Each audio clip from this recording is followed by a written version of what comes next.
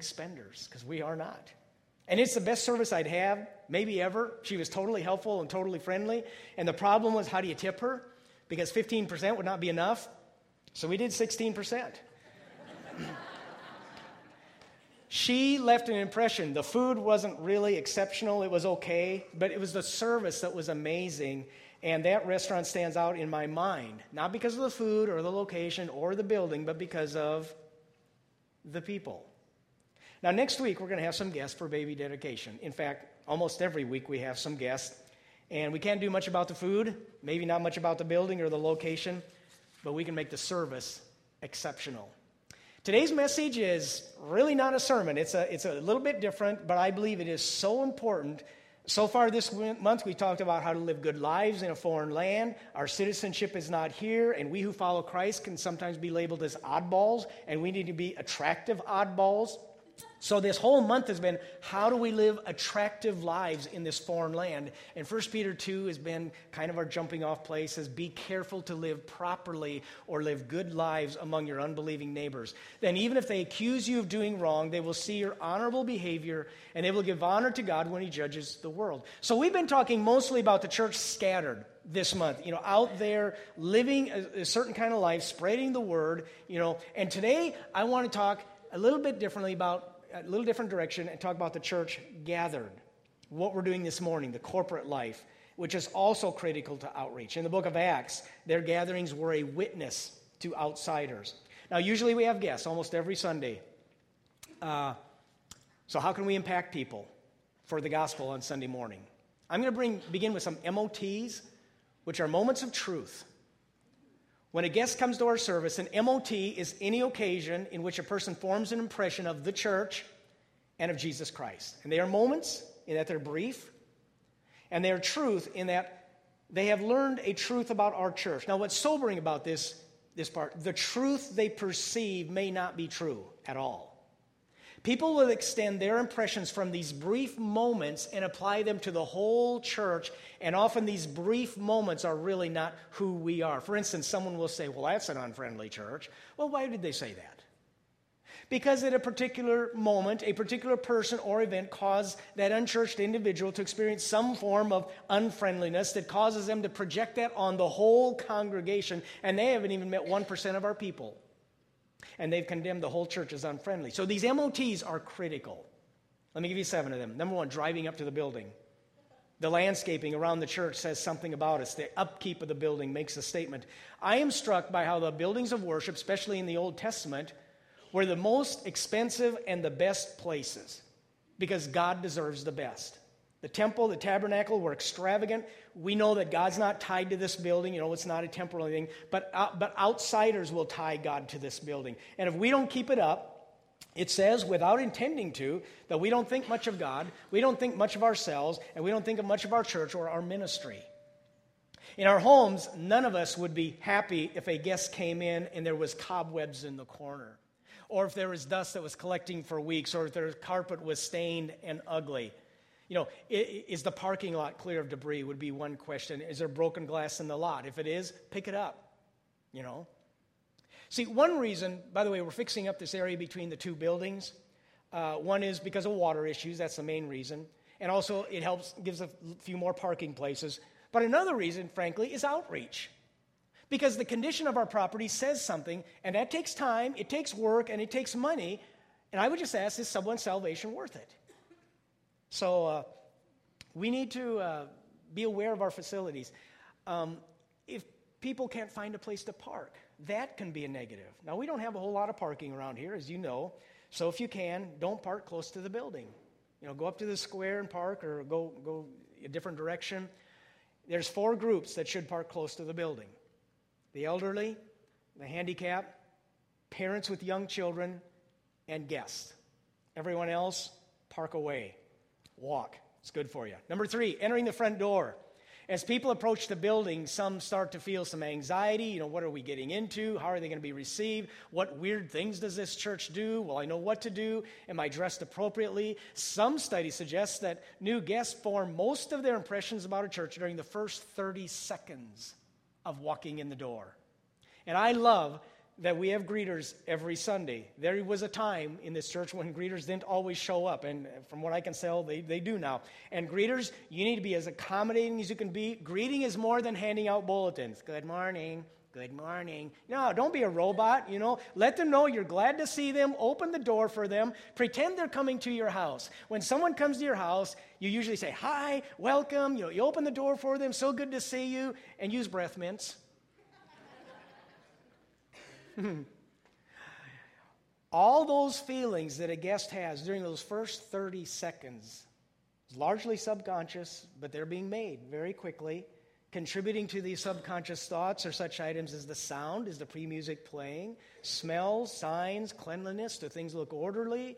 If you see something out of order, something on the floor, pick it up. This is your home. Make it look nice. All those leave an impression, and if things are shoddy, it says something that we don't want to say. Number 3 is meeting people. We members, are we outgoing and approachable? Do we express an attitude of acceptance? Is there an honest friendliness without being mushy or overbearing? That waitress at that restaurant made all the difference in the world. She made that place inviting and welcoming. Without her, I wouldn't even be thinking about that place today. Do we seek people out to talk to them, to help their kids find their way? Body language is huge. Simple actions as smiling or frowning or staring or avoiding eye contact can all leave an impression. Every one of us is an evangelist on Sunday morning. 4 weeks ago, Ellen and I were visiting a church out in Nebraska, and very few people knew us. And it was just interesting because I go into churches, okay, how am I going to be greeted? And people were staring. They could see, they could see it in their eyes. Who is this? This is a new guy. And now I'm used to going to church, but even for me, the first time is a little bit awkward, a little bit of anxiety. Who will be that one person that will make us feel welcome? Finally, someone did come up and talk to us, but they already knew us. No one that didn't know us said a word. And if we had been complete strangers, we would have left as complete strangers. Don't let that happen. Be a good host or hostess. Number 4 is experiencing ministries, and this will vary from guest to guest. Those with small children want to find a child care area that's clean and bright and open and safe. That's one reason we moved it all over here, because it's just a better environment for kids. It's brighter, it's more modern. We're not doing it so much for our kids. Remember this. We're not doing our children's ministry so much for our kids as we're doing for kids who are not yet here and their parents. See, both of these buildings were not built for us. They were not built for us. If they were, that was a bad idea. They were built for people who have not yet stepped foot in here. The church is the only institution that I know of that exists for the sake of outsiders. Members do not get special privileges. Well, I'm a member here. Yeah, so what? Well, I've been a member for 40 years. Well, that means you ought to be more mature. If the church is all about us, we are on the wrong page. Those needing restrooms hope to find them clean and free of unpleasant odors. If you go in and there's paper on the floor, pick it up. If there's water on the sink, wipe it off. In fact, I was in the restroom this morning and a guy was wiping up the sink.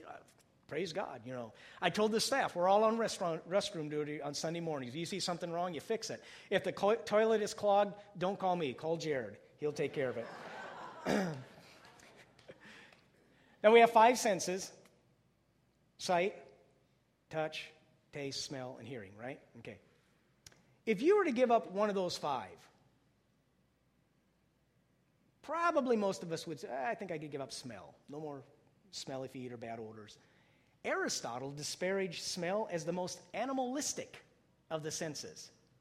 Smell is probably the least appreciated of our senses.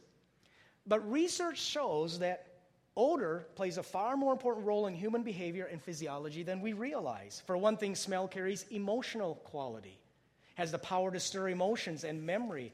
You smell a certain food, it can bring a flood of memories. When I smell fried chicken, good memories. When I smell liver and onions, not so good memories, One of my best memories that most of you, many of you won't appreciate, is the farm smell, where there's livestock especially. Now, a lot of people would gag, but when we go back to Wisconsin, I love to drive through the countryside with the windows down and just smell the pastures, those dairy cows. To others, it stinks. But to me, it's memories. I grew up with that stuff. The smell in our nursery and in the restrooms can have a powerful negative or positive influence. And the preacher's breath can leave a memory as well, as yours will too. And I know these are not highly sophisticated doctrinal issues, and some of you are going to say, hey, boy, that was a lame sermon. But these are important. It's part of evangelism. There are certain cultural expectations. When people walk into a bank or a mall or a restaurant, they expect a certain level of cleanliness and service and quality. That's just what our culture is.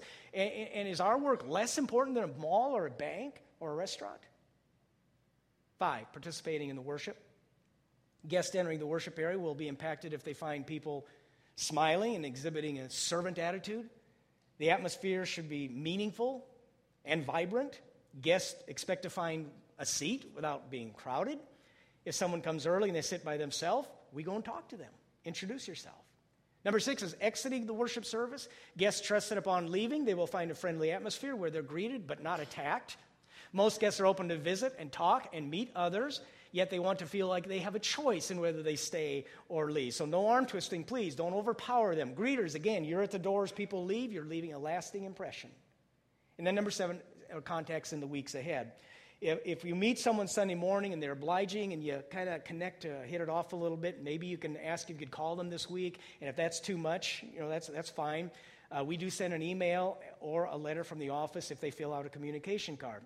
And if they come back, that may be the most important visit of all, the second or third time, because sometimes we'll be great at greeting guests the first time, we give a gift and all that, but then we just ignore them after that. That's not good either. People have to make 6 to 7 friends in a church before they feel like this is my community. So just one greeting is not enough.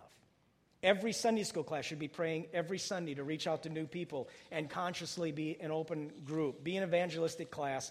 Don't become a closed group. Now, those are the MOTs, moments of truth, and of course there's others. But with those in mind, I want to give you some MIPs, most important people. And the most important person, of course, is God. Yeah. And that includes Jesus and the Holy Spirit. And people can sense if God is really the most important person here. Is he alive and well in our lives? People can sense. Is it real? Is it genuine? They can sense. Are they going through the motions or is it real? People can tell if we really believe in prayer, if we really take the Bible as our authority. In fact, sometimes they can see it more clearly than we can. Now, we don't have to be ultra emotional. We don't have to dance in the aisles and foam at the mouth, but it has to be genuine. Paul in 1 Corinthians says that guests will walk in and say, God is really among you. They can tell. God is the most important person when we gather. So are you worshiping? Is it real? But after God, who is the most important person on Sunday morning? I want you to tell your neighbor right now, who do you think is the most important person on Sunday morning? Just tell them. Who is it? Most important person. How many of you think it's the preacher? You would be wrong. How do you say the greeter? How many of you don't want to vote? How about the nursery worker? Someone say, let me suggest to you the second most important person is the guest. First focuses on God, second is on others. Love God, love people. I think we've heard that before. The church exists not for the sake of insiders first. We exist for the sake of unchurched people. So now we build insiders and we have fellowship with insiders and we edify insiders, but why do we do it? So we can minister more effectively, minister to others. We are not a club meant to cater to one another. We are a mission outpost that reaches out to non-members. That is a major paradigm shift for most churches and for most church members. Well, this is our church. No, it is God's community, and we've been sent here to reach people for God. Now, that doesn't mean we're necessarily seeker-driven. The guest is not what we're worshiping, but it does mean that we are seeker-sensitive. Now, I have in your outline what gift of the Holy Spirit was mentioned most in the first few centuries of the church. Believe it or not, it's hospitality. And the word hospitality means love of strangers. We love guests. We love the unchurched because God loves them. We love it when they come and visit, and they can sense that we love them. It's kind of like that waitress at the restaurant. It is very real. We are so glad to have you. Now, it's easier to not have new people. That's why most churches don't grow. It's easier to fellowship with the same people week in and week out. We're familiar and we like each other. New believers are kind of like new babies in the home. New babies are great and wonderful, but they also mean a lot more work. One dad, in fact, little tongue-in-cheek, says, we have a baby in our home, a new baby, and I've been watching her and observing some interesting things about her. First of all, this baby is lazy. She just lies around the house all day long, never does a thing to help. Everything has to be done for her. She is the most lazy person I think I've ever seen. Now, we won't talk about this next week at baby dedication, so don't worry about that. Second, she is thoughtless. She wakes people up in the middle of the night and has no regard for their sleep at all. She never hesitates to interrupt a conversation to express her own desires or needs. All she thinks about is herself. And she's also rude. She'll burp right in your face and be completely unabashed about it. She'll spit up on you and make other gross noises and smells. As I have watched that little life, I've said to myself, well, if that's what being a human is, I don't want to be one. Lazy, uncooperative, and rude. Most dads don't think that way. But logically speaking, why would anyone want to have a baby? They're a lot of work. They're lazy. They're uncooperative, rude, and smelly. And yet we want them. We love them. Next week we'll celebrate them. Logically speaking, why does God love any of us? We're a lot of work. And we bring a lot of heartache. And we're lazy and uncooperative and rude. But He still wants us. Yeah, it's easier to not have new people. But I hope, and I don't think any of us would say, well, let's not have new people anymore. Third MIP, greeters. Those who probably have first contact with guests. They set the tone. The sermon begins at the door. And you who are greeting, you introduce the church and the message. By the time the sermon comes around, if we have not created some kind of a positive impression, they pretty much already determined whether they're going to come or not, or even listen. I don't introduce the sermon. The greeters do. So before they hear the music or the sermon, most people decide whether or not to return within a few minutes after they arrive. Number 4, children's workers. They're vital because parents will select a church more on nursery care and children's programming than on doctrinal statements of the congregation. That's maybe not the way it should be, but that is the way it is.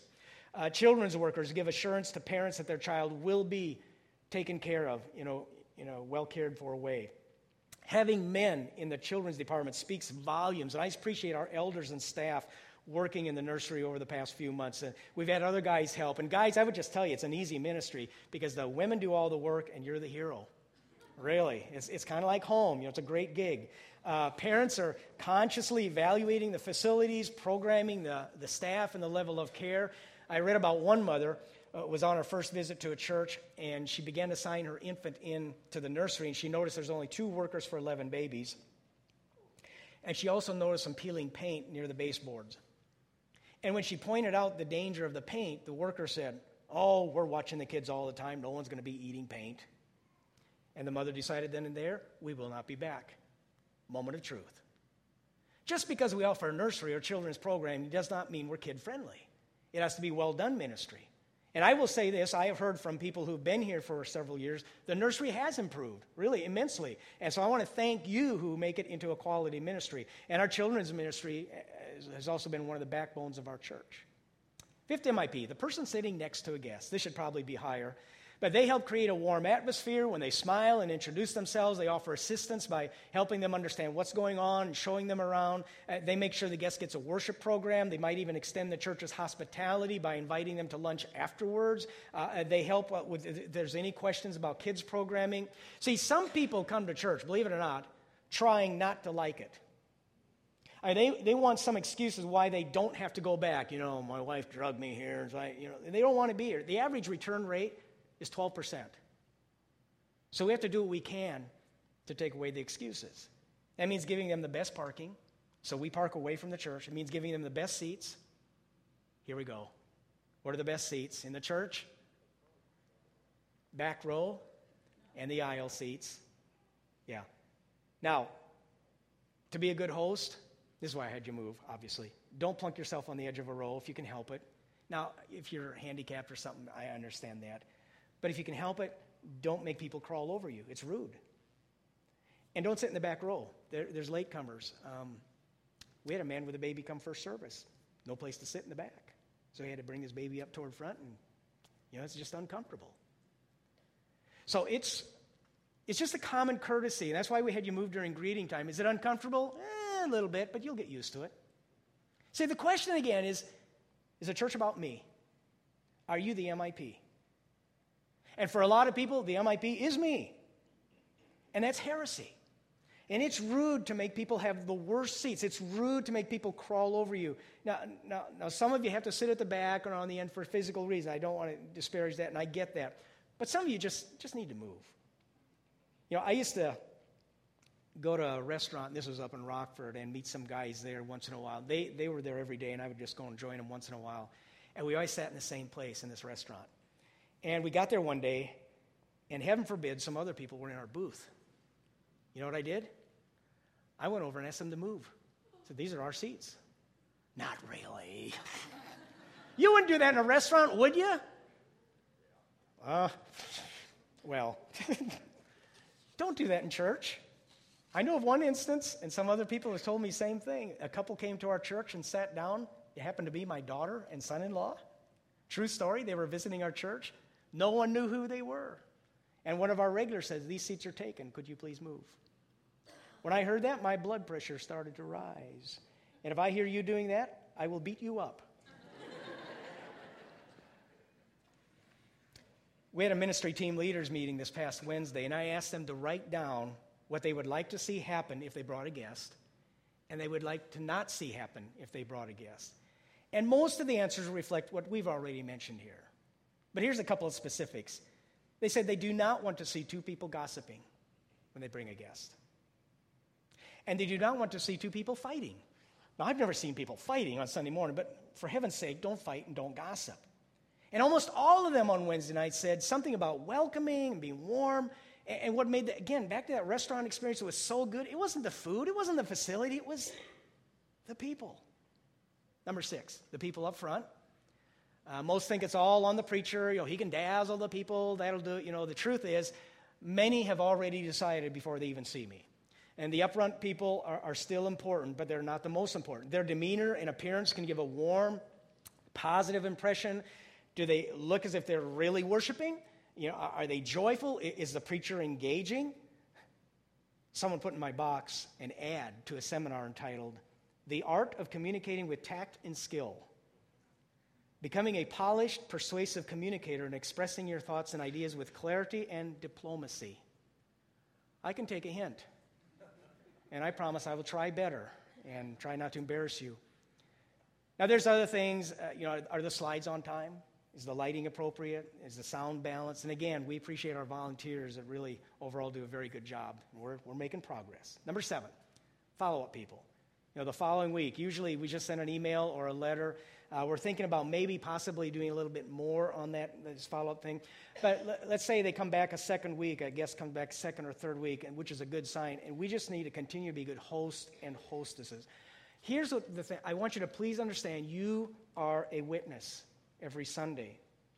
When you sit next to someone, you are representing Christ in his church. If you greet, you may determine whether or not someone ever returns to hear the gospel. If you work with kids, you're not just babysitting.